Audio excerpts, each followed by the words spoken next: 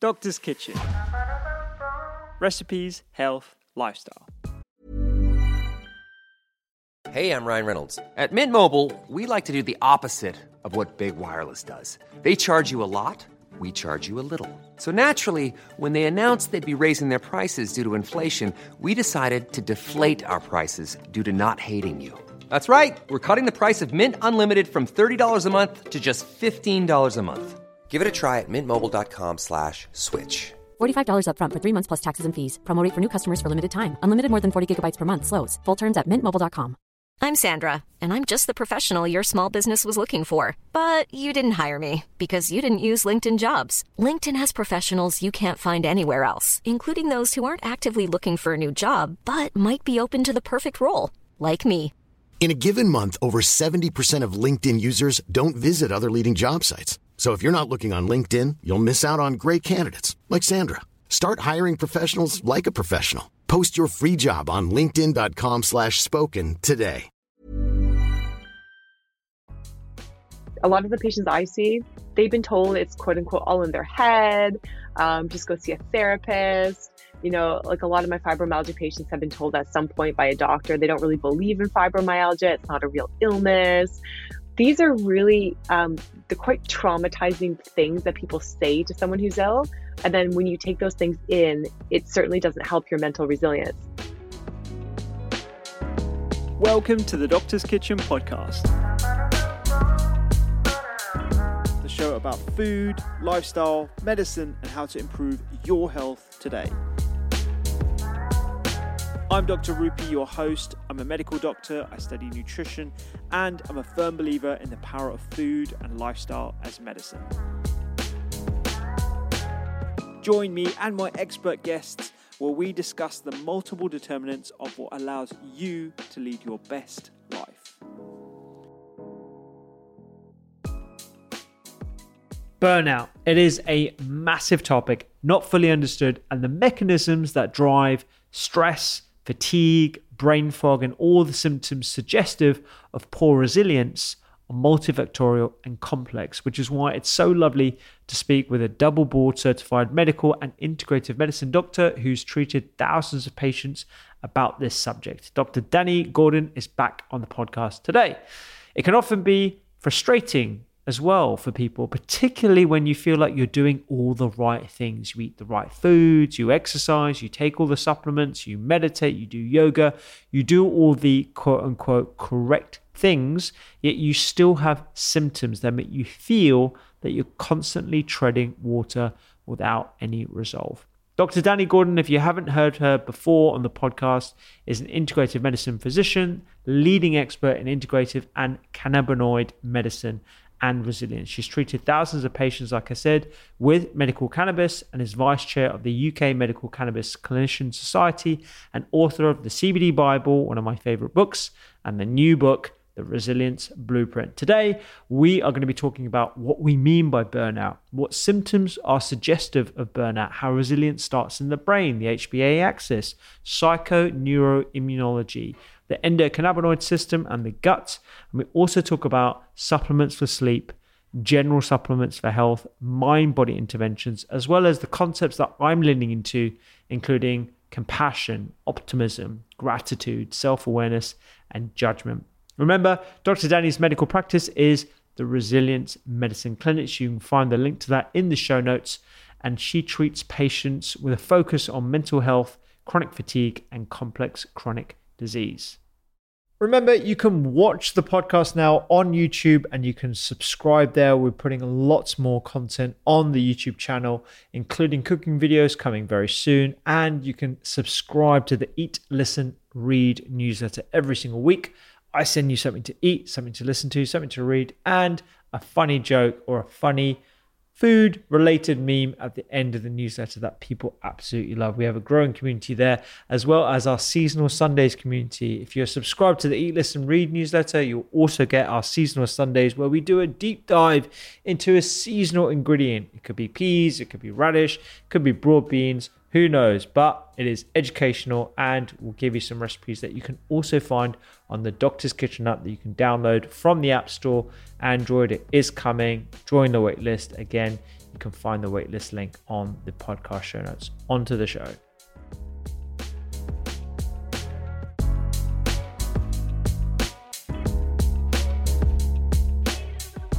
Before we get started, here is a quick word from the people who make this podcast possible.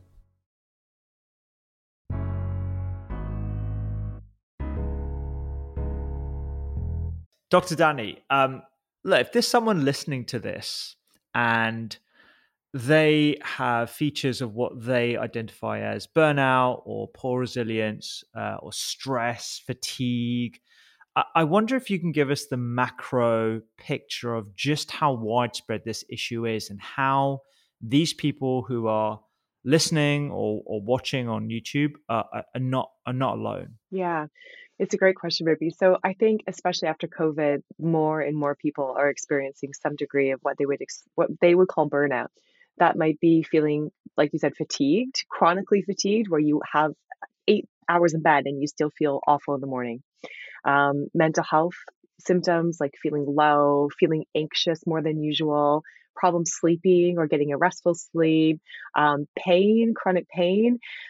So I think if you're at home listening to this and you're experiencing any of those things, just know that these are things that can get better, even if you have an underlying condition that contributes to these symptoms. That doesn't have a quick fix or a permanent cure. It doesn't mean you can't increase your resilience and lessen your symptoms, improve your quality of life, and live a completely full life again. I think that's always my main message to my patients. Some of the most resilient people I know actually suffer with chronic health conditions. So it doesn't mean you can't get better. And how big of an issue is this? Like, do we have some statistics on like the size of the problem, either here in the UK or the US or even globally? Well, certainly I would say a lot of conditions that I see in clinic that affect resilience, like anxiety disorders, depression, chronic fatigue spectrum illness, including long COVID, but not confined to that. We're talking tens of millions, potentially hundreds of millions of people when you combine these things together. So I would say a large percentage of the UK population is suffering from one of these resilience affecting conditions, whether it's chronic pain, whether it's fatigue, or whether it's mental health conditions. And all of these clusters overlap. For example, if you have chronic pain, then you're more likely to experience these mental health symptoms because of the brain networking issues. They're all involved in the same brain networking. Conversely, if you get long COVID, if we get COVID and unfortunately, you're one of the people who develop long COVID, then you can get additional problems with pain that can come on or more fatigue. So it all kind of jumbles together to create an epidemic, really, I would say, in people. Most people I speak to, even among my friend group, who are considered quote unquote healthy, have one of these problems to some degree, even if they're not seeing a doctor for them. Yeah. And actually, that brings me on to one of the stories in your book about Meg at the start of the book. And I think I can certainly relate with patients that I see, friends that I have, people who feel that they're quote unquote healthy and they do all the right things and they eat well and they exercise, but they still have these lingering symptoms and they feel that it's something that they're not doing right, something that they're not optimizing. And so they do one of those features or one of those pillars of lifestyle even harder. I wonder if you can talk us through that kind of patient that you see in clinic and how you approach that. Yeah, so this is the patient who is frustratingly is doing so much for their well-being already, and they still feel kind of awful.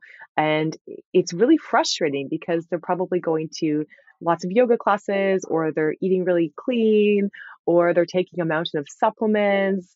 And they maybe have even made some positive lifestyle changes like quitting drinking for a month or cutting down on caffeine, and they still feel awful. So a lot of times it's because they're doing the wrong thing at the wrong time for their particular body and their particular brain.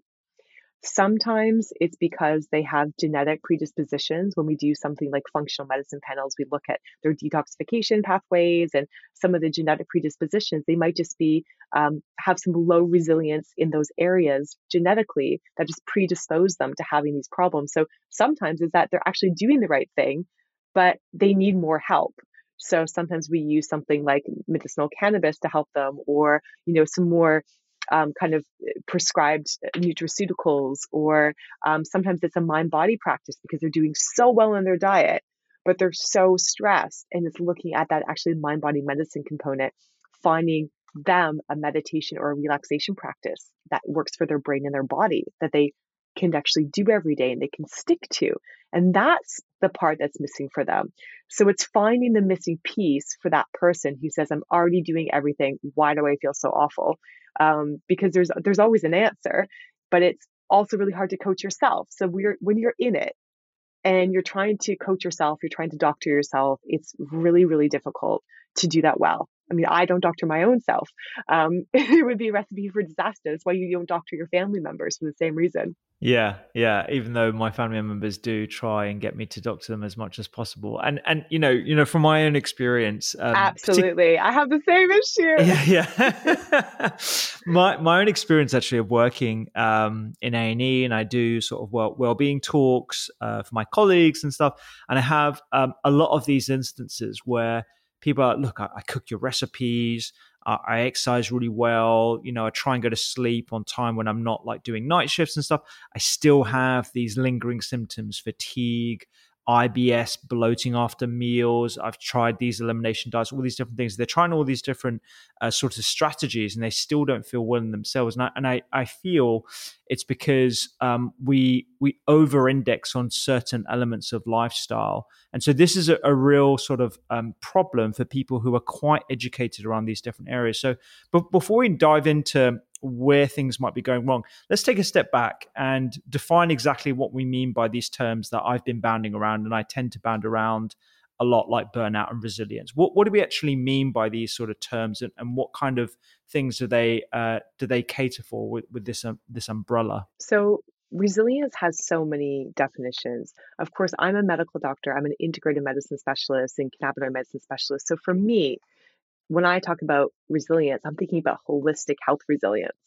So for me, that means the ability to bounce back better from setbacks, whether that's an emotional setback, a physical health setback, or just a general life setback, and the ability to basically use stresses which we all experience, we can't get rid of stress in our life, as a growth experience for the brain and the body. So instead of pushing the stress beyond the breaking point, which lowers our resilience, we find a way to handle more stress on a brain level in a positive way. So it actually builds our resilience over time, meaning our ability to bounce back. So basically, it's the ability to bounce back and the ability to balance all of the systems that need to work in the brain and the body. So the ability to balance hormones and neurotransmitters, and just the ability of the body to self-regulate, essentially. Mm-hmm. Mm-hmm. So I like this concept of bouncing back and resilience not being sort of the absence of stress or the removal of triggers for stress. It's the sort of the flow, the ability to absorb the normal ups and downs of your day and still carry on moving forward. Is that sort of like how you would describe it to patients? Yeah, exactly. And it's about quality of life too. So for example, if you are dealing with cancer, it doesn't, a lot of my patients say, oh, well, I have cancer. I obviously, I haven't done a very good job for my resilience, but that's not the case. We all get sick. We all have genetic and environmental influences that impact our health. But if you are going through even something as challenging as a cancer diagnosis, you can still feel more resilient and improve your quality of life each day. And that's always my message to people. So it's not, you're not stuck with the resilience level that you're born with. You're not stuck with the resilience level that you have right now. If you're in a really low place right now, it's okay. It doesn't mean you're going to stay there forever. You can actually change. The brain and the body can always change. Yeah. Yeah. Okay. Let's talk about some of the key symptoms that you're listening out for when you're taking a history, and how do you monitor those, and what are you excluding from sort of like your mental differential diagnosis? So a lot of my patients have what they would describe themselves as a shopping list of diagnoses when they come to see me. They have usually seen a lot of other doctors first. They usually have a variety of symptoms that overlap and get very confusing to tease apart for them. Those include things like fatigue, Not just normal, oh, I feel a bit tired, but fatigue that is like affecting their ability to function despite being in bed for those 8 hours. They often feel tired but wired. So it's so frustrating. They feel like they're exhausted, but when they go to rest and to sleep, they don't get that deep restorative rest. So the tired but wired, the fatigue, the brain fog, so cognitive dysfunction, and mood ups and downs. That's really, really common. And then added on to this kind of core constellation of symptoms, some people have also pain as well. So when I look at a patient who has a lot of these things going on, I always think, okay, where do we start first? Because you can't do everything at once and you have to do the right thing at the right time for each person. So a lot of times it's focusing on the basics first. It's getting sleep back on track. We know that if people get better restorative sleep, their pain networks are less lit up, they are able to regulate mood better, and they feel less anxious.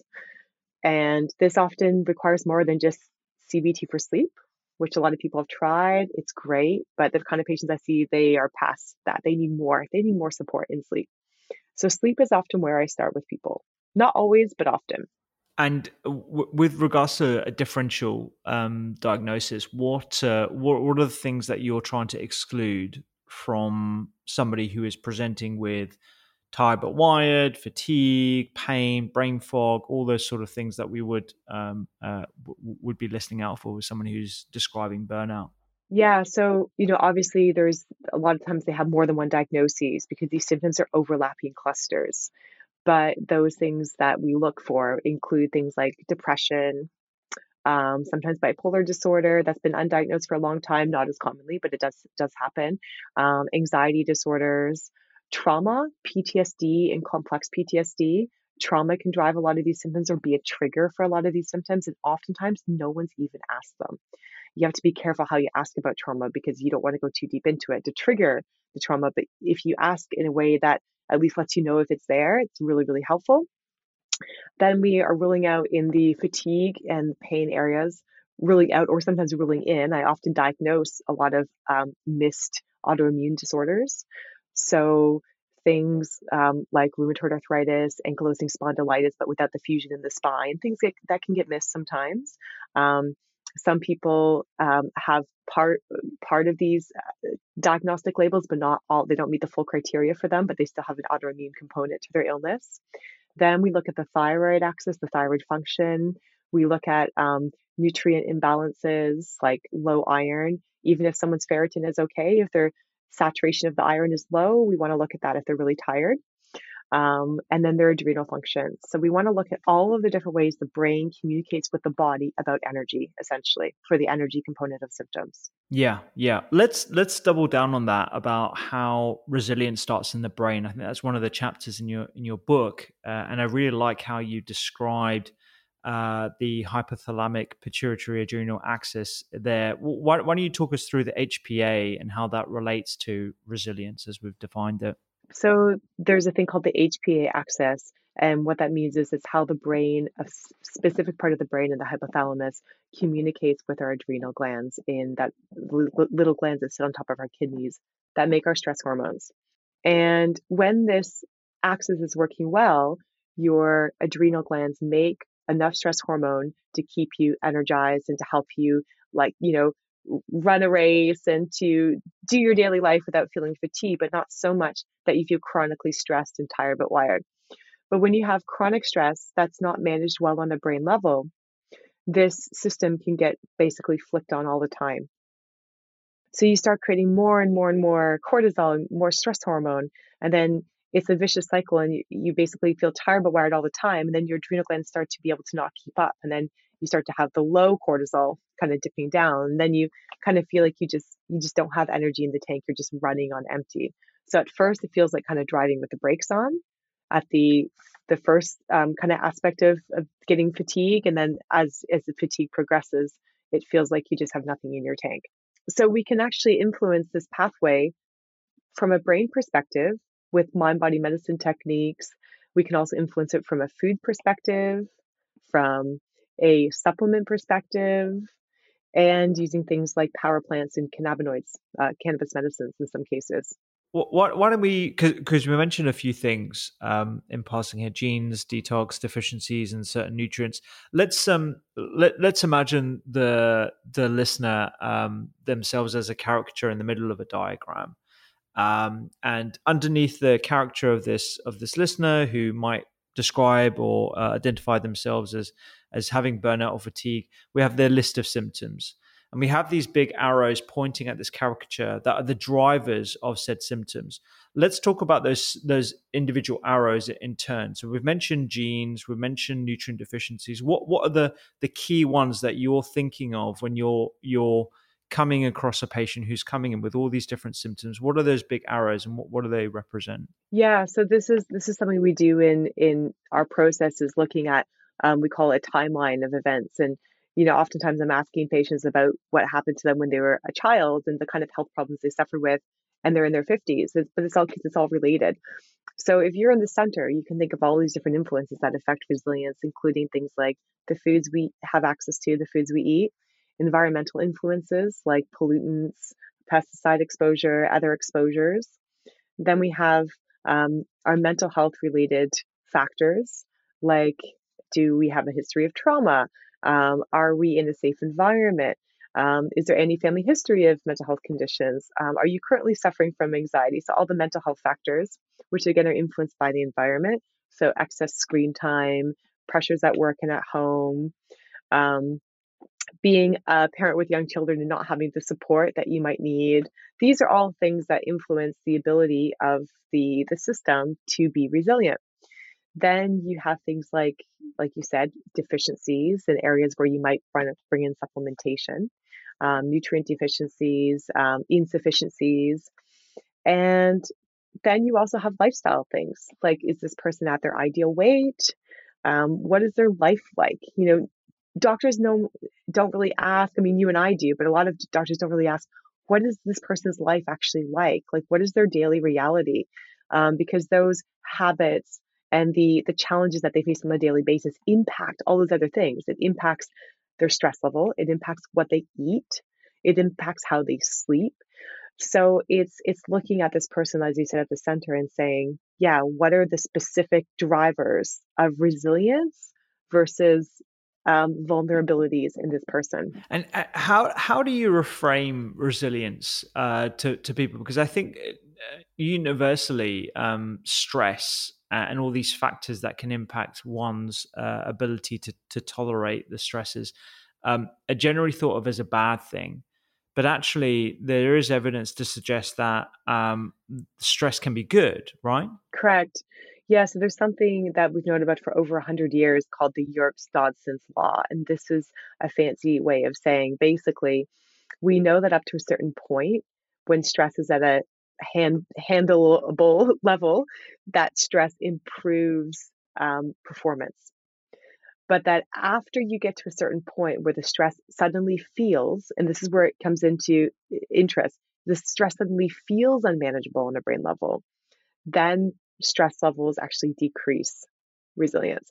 So what we can actually do is we can actually use things like mind-body techniques, power plants, medical cannabis is a tool I use all the time, diet, all of the things that we do in integrated medicine to shift how much stress your brain can perceive as handleable. And then you're able to handle more stress without dipping down into burnout. So this is what we try to do with our patients.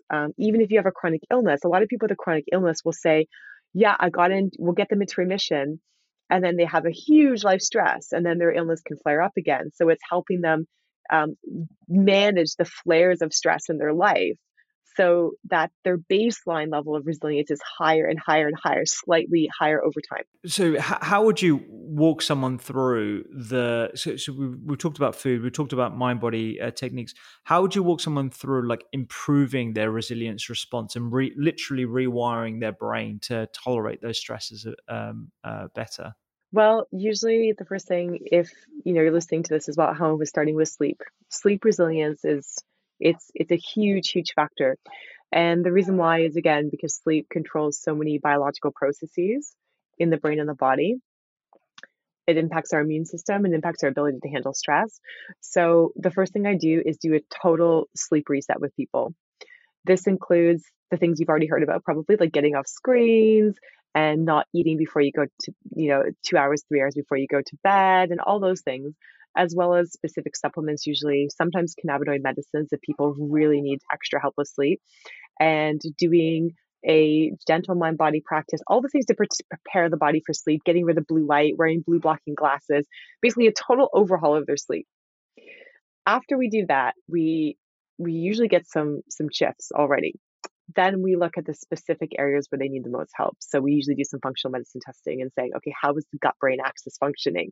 Do we need help with a dysbiosis in the gut? Are you making enough short-chain fatty acids for your neurotransmitter balance? What's going on in the gut? So it's usually sleep, then gut, and then it's all the other stuff. So we look at their hormones.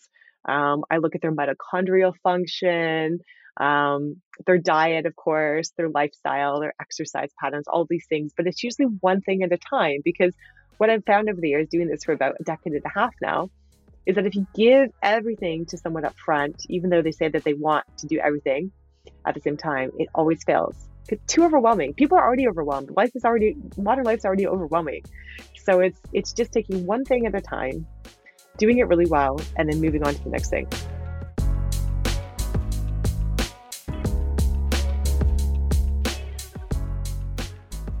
Let's talk about sleep supplements, because that's definitely something that I get asked about a lot. And, which supplements I should be taking. I do all the right things. I eat early. I get off my screens, but I'm still freaking wired in the middle of the night. And honestly, this happens to me as well. I've started a meditation practice myself before bed. I've really limited my caffeine intake to the first part of my morning. And that's had like a demonstrable effect. But I still suffer with this myself. And I'm sure there's a lot of other people as well. What have you found have been pretty good interventions from a supplement standpoint, and perhaps some of those mind-body interventions as well? Yeah, well, I think the thing to remember, and I'm the same as you. I love coffee. Unfortunately, I can't tolerate much of it without disturbing my sleep. I've just had to accept it over the years. What we want to remember is sleep dysfunction is a 24-hour problem. It is not a just at night problem. And when I convince patients of this, they start to understand why we have to change the whole 24-hour cycle of things that they're doing. So yes, the first thing is actually you got to get rid of all caffeine, not forever, but I wean people off of caffeine. I substitute it with an herbal adaptogen for the morning, usually cordycepsin reishi or something like that. But there's other ones depending on the person. Sometimes I use ginseng if they're really fatigued without coffee. And I wean them off all caffeine. And I do that for 6 weeks. That's a big one. Sometimes you have to take away things before you add things for sleep. Then throughout the day, I get them to do what I call resilience resets, which is a 1-minute practice, a 1-minute version of the relaxation or meditation practice that we've chosen together. So sometimes it's just a breathing practice, super, super simple. It might be a minute of mindfulness, whatever we decide they're going to do. They do just a minute of that throughout the day, at least 3 times a day. I like to do them 5 times a day. It's only 5 minutes out of the day. But what it does is it interrupts those stress pathways, because if we have stress building up over the day, then this impacts our circadian rhythm, our clock genes, our ability to actually get to sleep easily and stay in sleep. So that's the next thing we focus on, is the resilience resets throughout the day. Then you get to the evening, and yes, you do all the right things, as you've already said. And then sometimes we add some things as well, like passion flower extract. Sometimes I add skullcap, sometimes valerian, but I don't usually use valerian on its own. Passion flower extract. What's passion flower extract? Sorry, I haven't come across that. So passion flower is it's more of a relaxant herb versus the sedative hypnotic herb. There's sedative hypnotic herbs that are very strong, and then there's kind of more relaxant herbs. Passion flower is more on the relaxing category. Not too strong, but just helps kind of relax the nervous system. And then I usually combine it with some nutraceuticals. Sometimes I use something called lactium, which is basically a milk protein hydrolase. That's another really nice kind of calming ingredient that you could also use in the daytime for anxiety in some cases. So I combine those things together usually, and then sometimes other things as well. So if I do a functional medicine panel and someone has a glycine, need for glycine, some people who have low glycine, if you give them glycine amino acid at night as part of their supplement stack, that helps with their sleep. But it doesn't help with everyone. So sometimes you have to either do functional medicine testing to get more specific, or just try and see. Just do trial and error yourself, experiment yourself.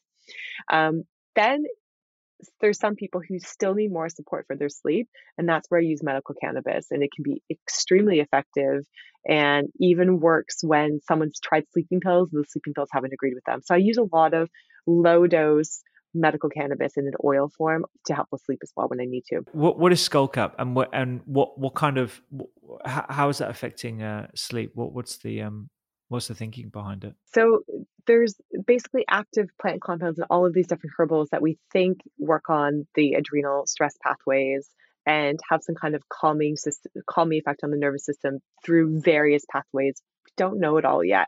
Skullcap's an herb that's been used for hundreds, probably thousands of years to help with relaxation. So it's another one I add. And what I find when I work with herbals is it's not just adding one thing. You want to stack the botanicals on top of each other because you get a more synergistic effect in that way. A lot of times people have tried something with valerian root that hasn't worked for them, or some of them you can use on their own too, but it works better when you stack them usually. Yeah. And so, and lactium, is that the soporific effect of lactium? Is that because of the particular milk protein that is isolated? Is that the reason why it might have an impact on sleep? Yeah, so they have small studies on all of these botanicals for sleep. They're not huge studies, but they're small, and they have shown that it has a slightly beneficial effect on sleep with that protein, that milk protein. And when you introduce these sleep aids, like you alluded to there, I'm assuming it's sort of like in a stepwise fashion. So it's not like we're going to give you everything like the kitchen sink. It's like, okay, we're going to try you on this. We're going to increase the dose slightly, and then if that doesn't work or that you need something else, then we would add something else. Is that the way you think about it and the way you explain to patients? In some cases, yes. When I see more of kind of the people I do corporate wellness stuff as well. So people are coming to me quite early on in the burnout phase that are not very sick and they just want to tune up. So for kind of peak performance end, yes, that's how we do it. But for the patients I see in the clinic who are already quite sick and they've done everything, they've tried everything, a lot of times we go straight to medical cannabis, add a customized stack of herbals for them. And we're doing a lot at the same time. And all we focus on is sleep for that period of time. So yeah, in reality, when you have people who are quite sick and have tried a lot of these things before, you have to go all guns blazing. But if someone is just starting their well-being journey and they're actually pretty good, but they just want a little bit of a tune-up, then you can be more selective and go a bit slower. Gotcha. And you mentioned medical cannabis there, and this sort of brings me on to your sort of specialist subject, endocannabinoid receptors in the endocannabinoid system. Why might certain people be more prone to stress? Is it something to do with how their ECS system isn't working? Is there some evidence around that? Well, I mean, the endocannabinoid system, we're still learning a lot about it, certainly. And we know that it is the major overarching balancing system in the brain and the body. So because of that, it's involved with the immune system, the energy system, mood, sleep. So because of its very nature, if there is a dysregulated endocannabinoid system, you can get issues that are more likely to pop up, ranging from depression and anxiety to autoimmune diseases, to chronic fatigue syndrome along COVID, gut problems, irritable bowel syndrome, which I'm going to say in quotation marks because it's usually a bucket diagnosis. You have to really dig and see what's actually going on. But yeah, the endocannabinoid system dysregulation is thought to play a role in many of these chronic illness conditions. So sometimes it's working from that perspective as well. We don't just work with the endocannabinoid system, but it's one system we do consider. For example, there is a working theory that chronic fatigue and fibromyalgia syndromes and some other clusters that are hard to treat with conventional drugs like IBS, chronic migraines, have a endocannabinoid deficiency syndrome is playing a role in these conditions. There's some preliminary evidence for that, but it's probably not the case for everyone. Some people might have a different type of dysregulation in their endocannabinoid system, and we can't directly measure that right now. So what we have to do instead is say, okay, this is what we know about the mechanisms. This is what the patient cluster of symptoms is, and then what medications are going to be best to help rebalance this person. And that can include medical cannabis, because the medical cannabis plant compounds work on our own endocannabinoid system. Gotcha. And are there particular genes that we can look at, so single nucleotide polymorphisms that affect certain receptors that could they're not deterministic, that they're not suggestive of, okay, you're definitely going to have a diagnosis of stress or depression at some point in life, but they're certainly risk related. Are there certain things that you would look at to determine whether you're going to try someone on medical cannabis? Not for medical cannabis. Medical cannabis can be used in most patients actually quite safely. And also, functional medicine testing is great. I do use a lot of functional medicine testing, but a lot of patients, they're on a budget. So by the time you do, you have to pick and choose your functional medicine panels pretty carefully, because it can add up to a few £1,000s otherwise. And then you haven't even given them their medication yet. And none of this stuff is covered in the NHS. This is the problem. So a lot of times I don't start out with a lot of functional testing. I'm actually pretty good at targeting based on, my experience and symptom clusters. And then we use them where we need to. But to your point, yes, there are genetic predispositions or genetic versions of genes that are correlated, that are associated with people having more of these problems.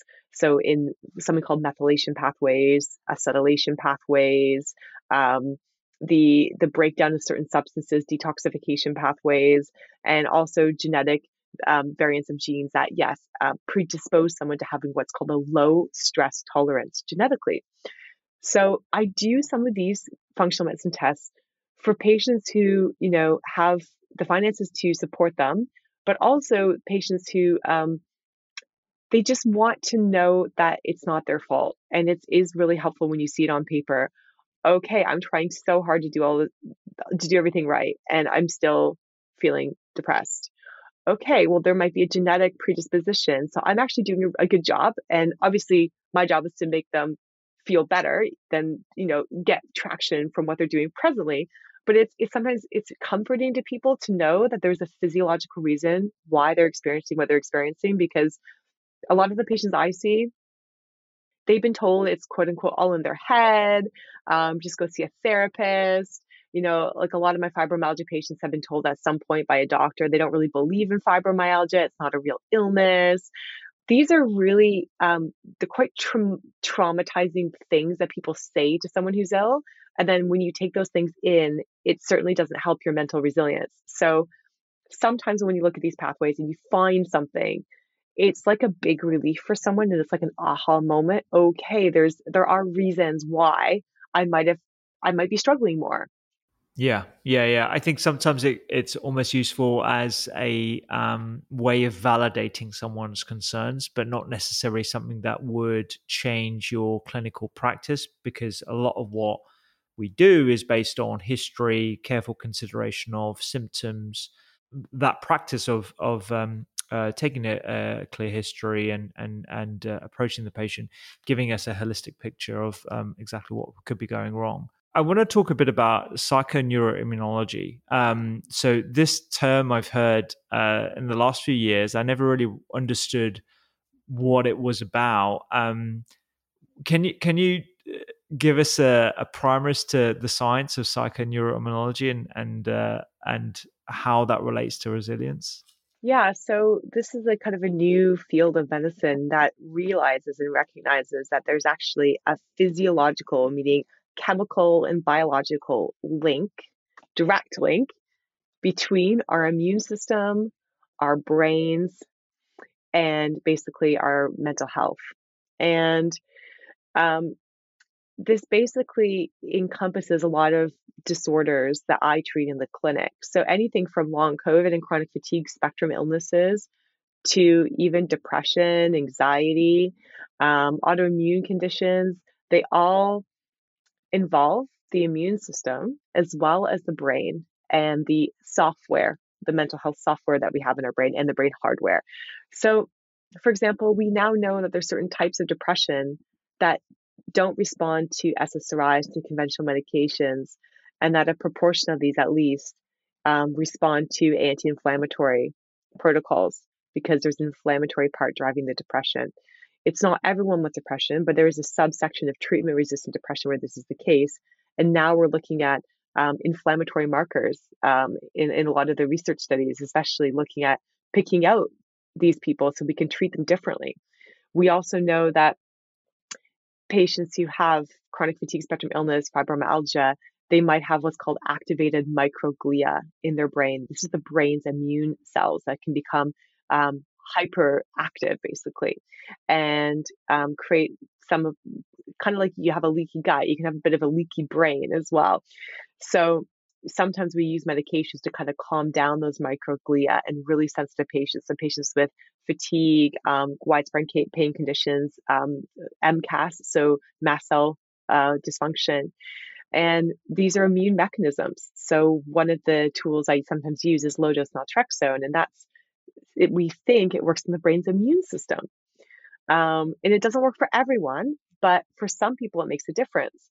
And then you can also tackle the immune system part of a disorder from an anti-inflammatory diet perspective, from a supplement perspective, and interestingly, from a brain software, mental software perspective, and that's about meditation. So we can actually calm down some of these pathways and affect the immune system by using a mind-body intervention like meditation. There's been some interesting work done in the past with cancer patients in doing a visualization of a dolphin or somebody coming in and gobbling up all the bad cells. And when you draw their blood after, they have increased amounts of certain immune factors that were going to gobble up the bad cells. So we know that, even in a serious condition, obviously this is not a primary treatment for cancer, but we know that as an add-on to therapy, if you get patients to do some of these things, it can have a beneficial effect on the brain, psychoimmune axis, shall we say. Yeah. And in inflammasomes and stress, is this sort of related to the same topic around psychoneuroimmunology? Yeah, so inflammasomes are kind of complexes of proteins that basically drive inflammation. And exactly, they're turned on by stress. It could be environmental stress. It could be exposures to toxins. It could be mental stress.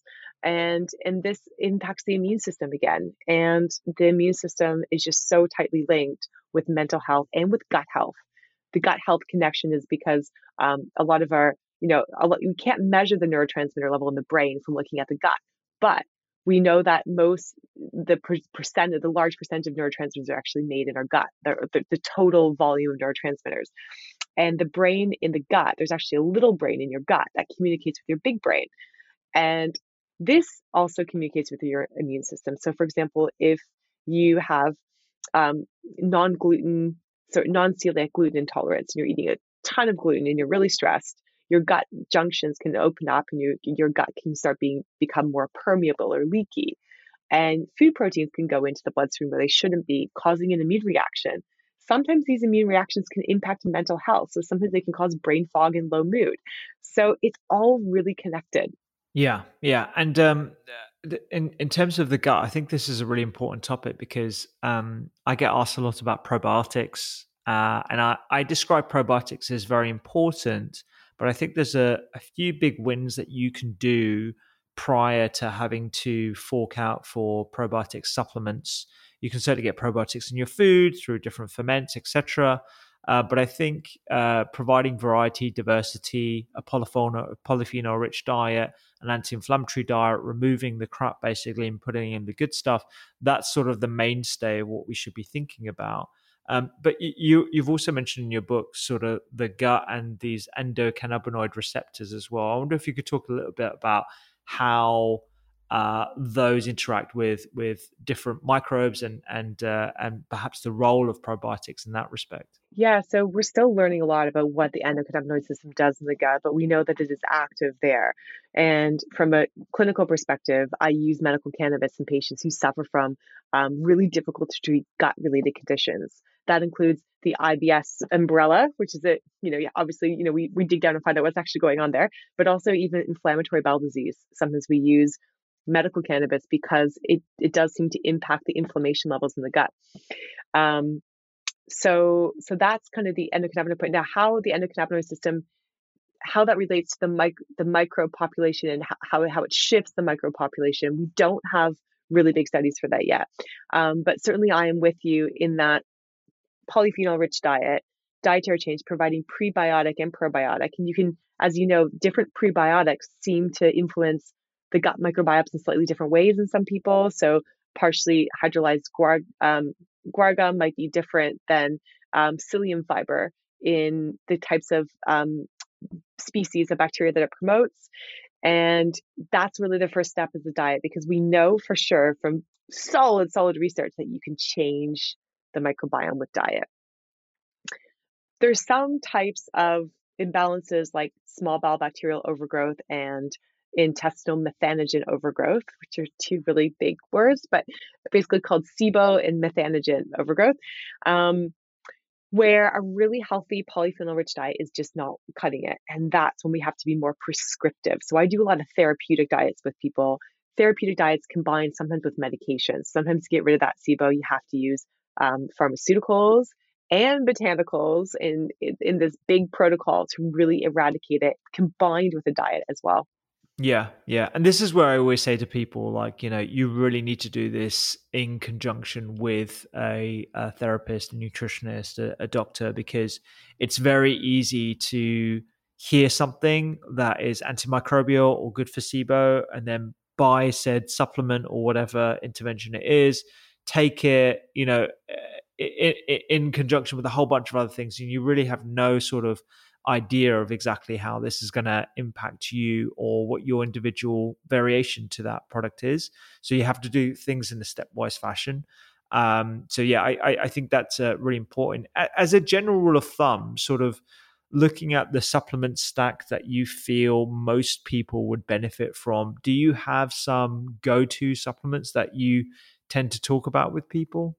Definitely. Just for general well-being, obviously I start with things like vitamin D in an oil format because it's better absorbed, with vitamin K2 because we know that these nutrients should be taken together, because excessive vitamin D consumption without taking K2 can lower K2 levels, and K2 is a really important cofactor in a lot of reactions in the body. So vitamin D with K2. Magnesium glycinate is one that I use all the time with patients because it just supports so many cellular reactions. And most people are not magnesium deficient, but they're magnesium insufficient.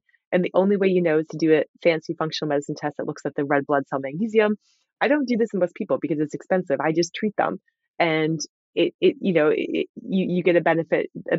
Just to double click on magnesium there for a second, is there a particular reason why you use magnesium glycinate versus all the other sort of cheaper forms of magnesium that you tend to find in average supplements like magnesium citrate, et cetera, et cetera? Yeah, it's a good question. So if someone's really, really constipated, then sometimes I do use citrate or citrate as a magnesium form, and I use higher amounts of it because it doesn't tend to be as absorbed as well as the glycinate form.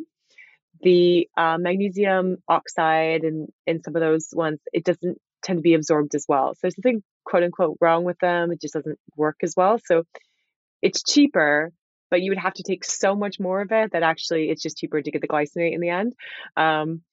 There's also another form called magnesium threonate, which is actually quite hard to find and actually a lot more expensive than the glycinate.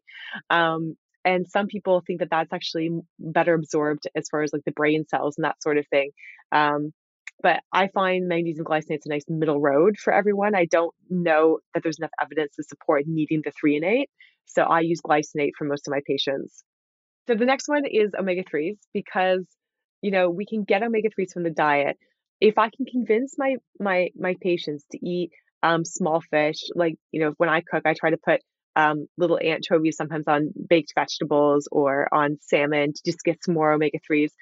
But unless you're eating a ton of that, and you have a medical condition like depression, for example, or anxiety, or, attentional problems, I think it's probably good to have more. So not everyone, but a lot of people could be benefiting, I think, from omega-3 supplement.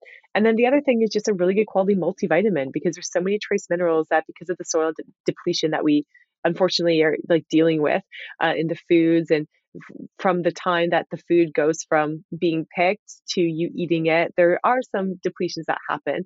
I think it's good to have a general multivitamin with those good trace mineral support. So that's kind of my base. Gotcha. Yeah, it's with omega-3 supplementation. I think a lot of people have become fearful, particularly of the variation in quality.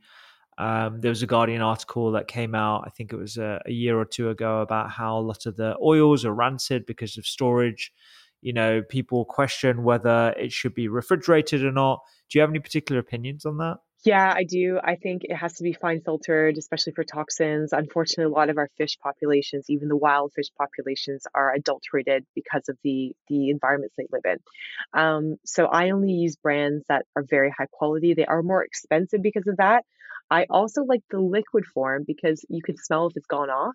You have to use that more quickly, and it needs to be kept in the fridge. Especially with pediatric patients, obviously liquid is the way to go. But even for adults, I often use not always, but I often use the liquid. But then I also just use some capsules as well, but from a very good company. I have a few companies that I don't know if you want me to say. I'm not associated with any of these brands or anything, but I can say which ones if it's helpful. No, go ahead. Yeah. Yeah, so Eskimo Oil or Nordic Naturals, there's two reputable brands. There's many others, but those are some ones to trust. Gotcha. Do you ever use algae based oils? Do you have any opinions on those? Because I understand that because they're created in very clean conditions, you can get like a purified oil, so you have less concerns, not completely eradicated, but less concerns about pollutants. Do you have any Yeah. opinions on those? Definitely. Yeah, I do use algae-based ones as well, depending on availability. Sometimes it's just more expensive than the other ones, but yeah, I think algae is great. So, like 1,000 milligrams of an algae-based EPA high omega-3 supplement versus 2.5 grams of one from small fatty fish. You need less of it potentially as well because it's so concentrated. Let's go back to Meg. So, she's this kind of person that I certainly know many people would identify with that, like very quote unquote alpha, clean diet, exercise well, does all the right things, changes up her complete kitchen utensils and pans so there's no toxins or pollutants, takes walks in the park, all that kind of stuff.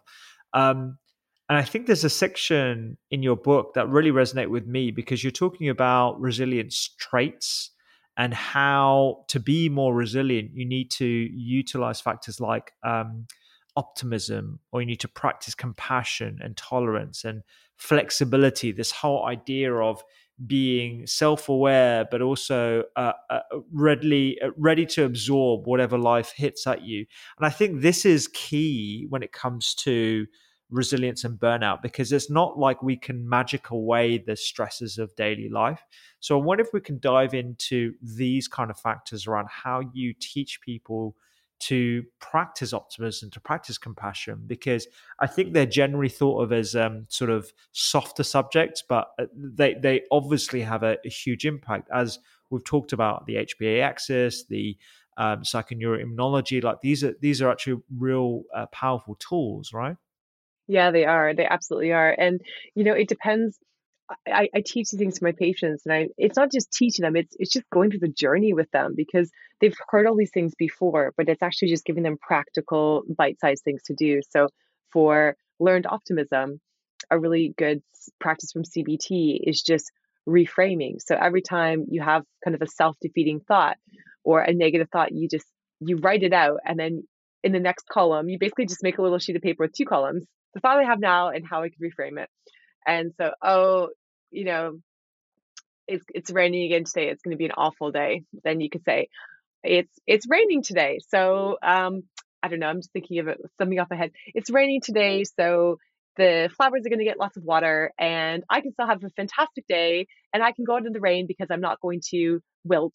And I can just wear a raincoat, like something like this. Like, it's just, we have so many thoughts that come into our head all the time. It's so funny you say that. That's literally what I say to my wife every time, because she's from Sydney, right? So she's Australian. She's used to sunny weather, and she's lived in the UK now for like 10 plus years, and she's always complaining about the weather. And she's and her sort of mood in the morning is conditional on what the weather app shows her and what the weather outside is looking like in that moment in time. And she's complaining about it. I'm like, and I literally say this to her, she finds it so frustrating to no end. So I'm this eternal optimist. I'm like, the flowers are going to get watered. We live in a climate where we're not going to get flooding, where it's not like we live in Bangladesh, where this is actually a risk to our livelihoods. You know, it's amazing. I'm so grateful it's raining today. I'm so grateful it's grey.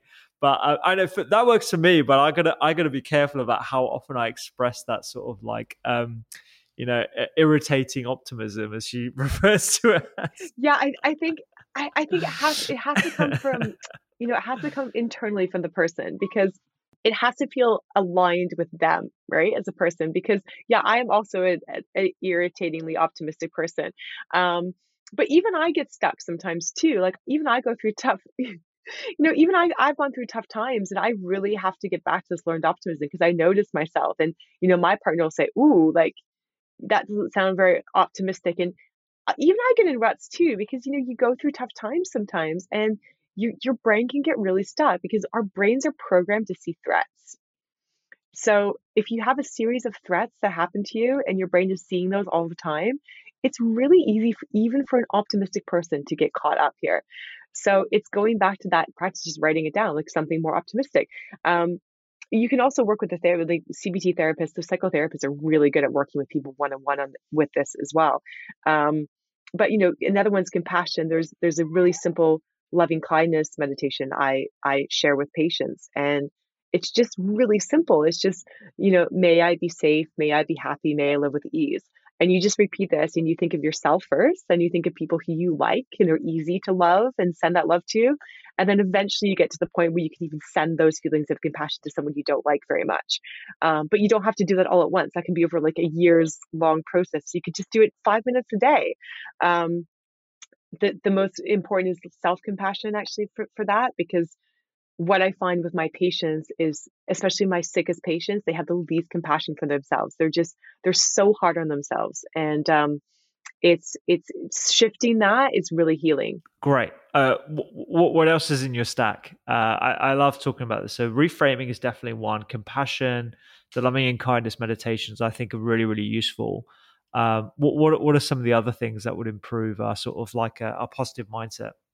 Flexibility is huge. So mental flexibility. This is something I think, especially if you're like really into health and wellness, people can get really inflexible. I see this a lot in the wellness, the well-being community, even the conscious community. It's people can get really inflexible with their thinking, even that they think about, the way that it's almost like this way of thinking is, I know so much about how to do it the quote unquote right way, that they just get so blinkered. So it can be as simple as being flexible with, I don't know, your friend cancels on you, or they're late, not getting upset when someone's late for you.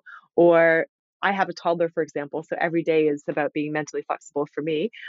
Sometimes we wake up in the morning and toddler doesn't want to get dressed, or, sometimes I make a beautiful dinner with whole foods from, one of your recipes, Rupi, and toddler doesn't want to eat it. And it's and this is something I've really had to work on, because when we have a personality like I do, I'm the type A person. I like to be in control.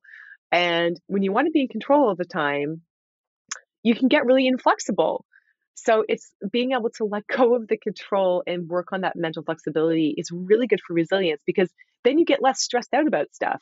Because if you're inflexible, there's so much to be stressed out about all the time if everything doesn't go perfectly your way. So I think this is a really, really big one for resilience. Definitely. I have a silly example myself. When I see my sleep score in the mornings and it's low, sometimes that can trigger a little sort of like annoyance in my brain that can set me up for a morning where I'm like beating myself up for not going to sleep earlier, or like, maybe eating too late, all that kind of stuff. And then sometimes you just need to let that stuff kind of go. Or another simple example is, I'm uh, very passionate about getting my exercise done in the morning. First thing, I run, I do cardio, I do strength training, I do all the different things. And let's say my morning kind of stretches on a bit, and I lose that window of opportunity to exercise. That can kind of throw my day off, and I've learned to be a lot more flexible with that. It's like, it's all right. I'm not going to be able to go to the gym, but you know what? I'm going to spend 5 minutes and do like star jumps, or I'm going to stretch, or I'm just going to do a few neck exercises to make sure I'm nice and limber for the meetings I've got planned for that day, or the clinic I'm going to be in, or whatever. So those sort of silly examples of flexibility for me have certainly helped in terms of resilience and overall giving an overall picture of like how I can be a lot more tolerant. Yeah, I think what you said, I really relate to that as well, especially after I became a mom. All this lovely time you have in the evening, I want to spend it with my child. So, yeah, I don't have the same flexibility and schedule I had for things like exercise. And at first, I was really beating myself up about it, but now I've just made allowances for myself, and understanding that this is a phase of life. I do the best I can. I do get active every day. It's not perfect like it was before, but I think letting go of this idea for perfection is really healing for people. And for me, it's like a constant process, but it's really helpful. Um, and I think also the other thing is I see in clinic with a lot of really high performers is they're often over scheduled, over exercised, over everything, and just letting it go for even like a weekend and just letting themselves rest and not have a schedule is also really healing. Yeah. It's so funny you mentioned that overscheduling, because if you looked at my Google Calendar, yeah, everything is scheduled down to the sort of 15-minute meetings I have, to the sort of, everything, holidays, even dinners with my wife, like everything is in the diary. So everything sort of, it looks, very, it looks very, very hierarchical and very organized, which it is. But I've sort of introduced a bit of flexibility to that. I think it comes down to this sort of concept that you talk about in the book as well, around self-awareness and generating self-esteem, and ensuring that your self-esteem isn't conditional on certain parts of your life. Or I wonder how you introduce this concept of self-awareness into your patients' stack of well-being interventions. How do we become a lot more self-aware? What are the practices that you've come across that are impactful in that? It depends on the patient. Sometimes I start with a body-focused awareness practice, like a body scan. But some of my patients already are really good at that. They're actually over-aware of their body. So in those patients, we start with a mental practice, like naming thoughts and emotions. It's a mindfulness-based skill practice. It's super simple. You just basically start in a really relaxed position, take a few deep breaths, prepare your mind for a minute, and you just watch your thoughts as they go by. I always think of myself sitting on a cliff meditating, and I'm watching my thoughts go by with like clouds. And every time there's a thought, you can just name it. It might be an emotion. You might have a pain. So you just naming is actually really helpful for awareness. Yeah. And I definitely do body scans. I think that's part of my meditation practice in the mornings, just to sort of be self-aware of how I'm feeling. And it's not just a physical feeling, it's a mental feeling. And I wanted to talk a bit about compassion and tolerance. I think these are things that are being eroded within our sort of mental capabilities as a result of technology, as a result of anxiety provoking platforms that we tend to use. It's definitely something that I've noticed. I mean, as soon as you go on Twitter, you can see like everyone has become less tolerant. And I think it's almost rewarding to be less tolerant and more flamboyant and more flagrant in one's opinions. And I think this comes back down to this sort of concept of being judgmental. And I have become a lot more aware of the judgments I make. I mean, living and working in London, going on the tube, going to the supermarket, and in my head, I'm constantly judging, not things that I would love to share in the spirit of vulnerability. I think it's really important to just be aware of like the judgments that you have inside yourself. Is this something you talk about with patients yourself in terms of like how to reframe that? Yeah, it depends on the patient, but like a lot of my patients I need to get them to the point where they can even think about these next level skills, because when you're so fatigued and in pain, you can't really, a lot of times they are potentially not compassionate for themselves and for others, and they're having a lot of conflict in their life because they can't actually devote mental resources to those things because their pain and fatigue is so bad. So we have to get them better first, but then after we get them better, usually it's at that 3 to 6 month mark, sometimes people who are really sick, like a year mark. And then we're talking about these things because they have capacity and they're really motivated. So yeah, I mean, I think self-compassion and tolerance, there's all kinds of informal practices you can do. I think being around, even if you don't have your own children, being around children is a great one. Having animals, doing the self-compassion, like mindfulness meditation. I think, going to therapy, I think in North America, going to therapy doesn't mean you're messed up. It means that you're working on your personal development. In the UK, I think a lot of people are pretty resistant to therapy. So I think, hey, if I could, do more therapy, I would be I'd be more excited to do more therapy for personal development. So I think sometimes, it's just taking one of those tools that resonates with someone and then just applying it to their life, and sometimes seeing someone professionally too. Yeah.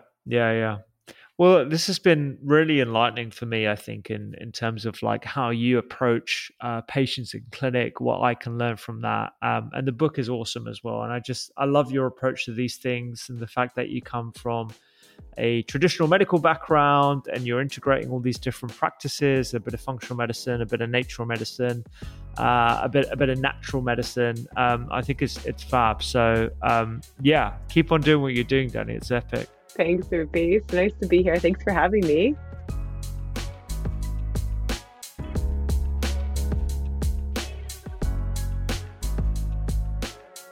Thank you so much for listening to this week's episode of the Doctor's Kitchen podcast. Remember, Dr. Dani's medical practice, Resilience Medicine Clinics. You can find the link on the podcast show notes, and we will see you here next time.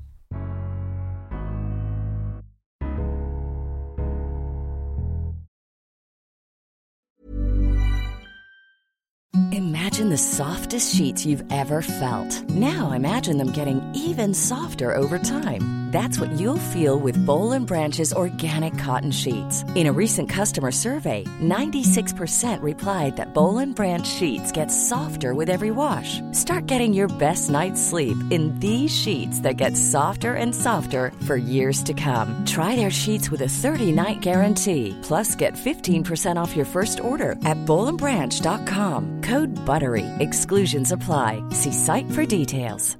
Imagine the softest sheets you've ever felt. Now imagine them getting even softer over time. That's what you'll feel with Boll & Branch's organic cotton sheets. In a recent customer survey, 96% replied that Boll & Branch sheets get softer with every wash. Start getting your best night's sleep in these sheets that get softer and softer for years to come. Try their sheets with a 30-night guarantee. Plus, get 15% off your first order at bollandbranch.com. Code BUTTERY. Exclusions apply. See site for details.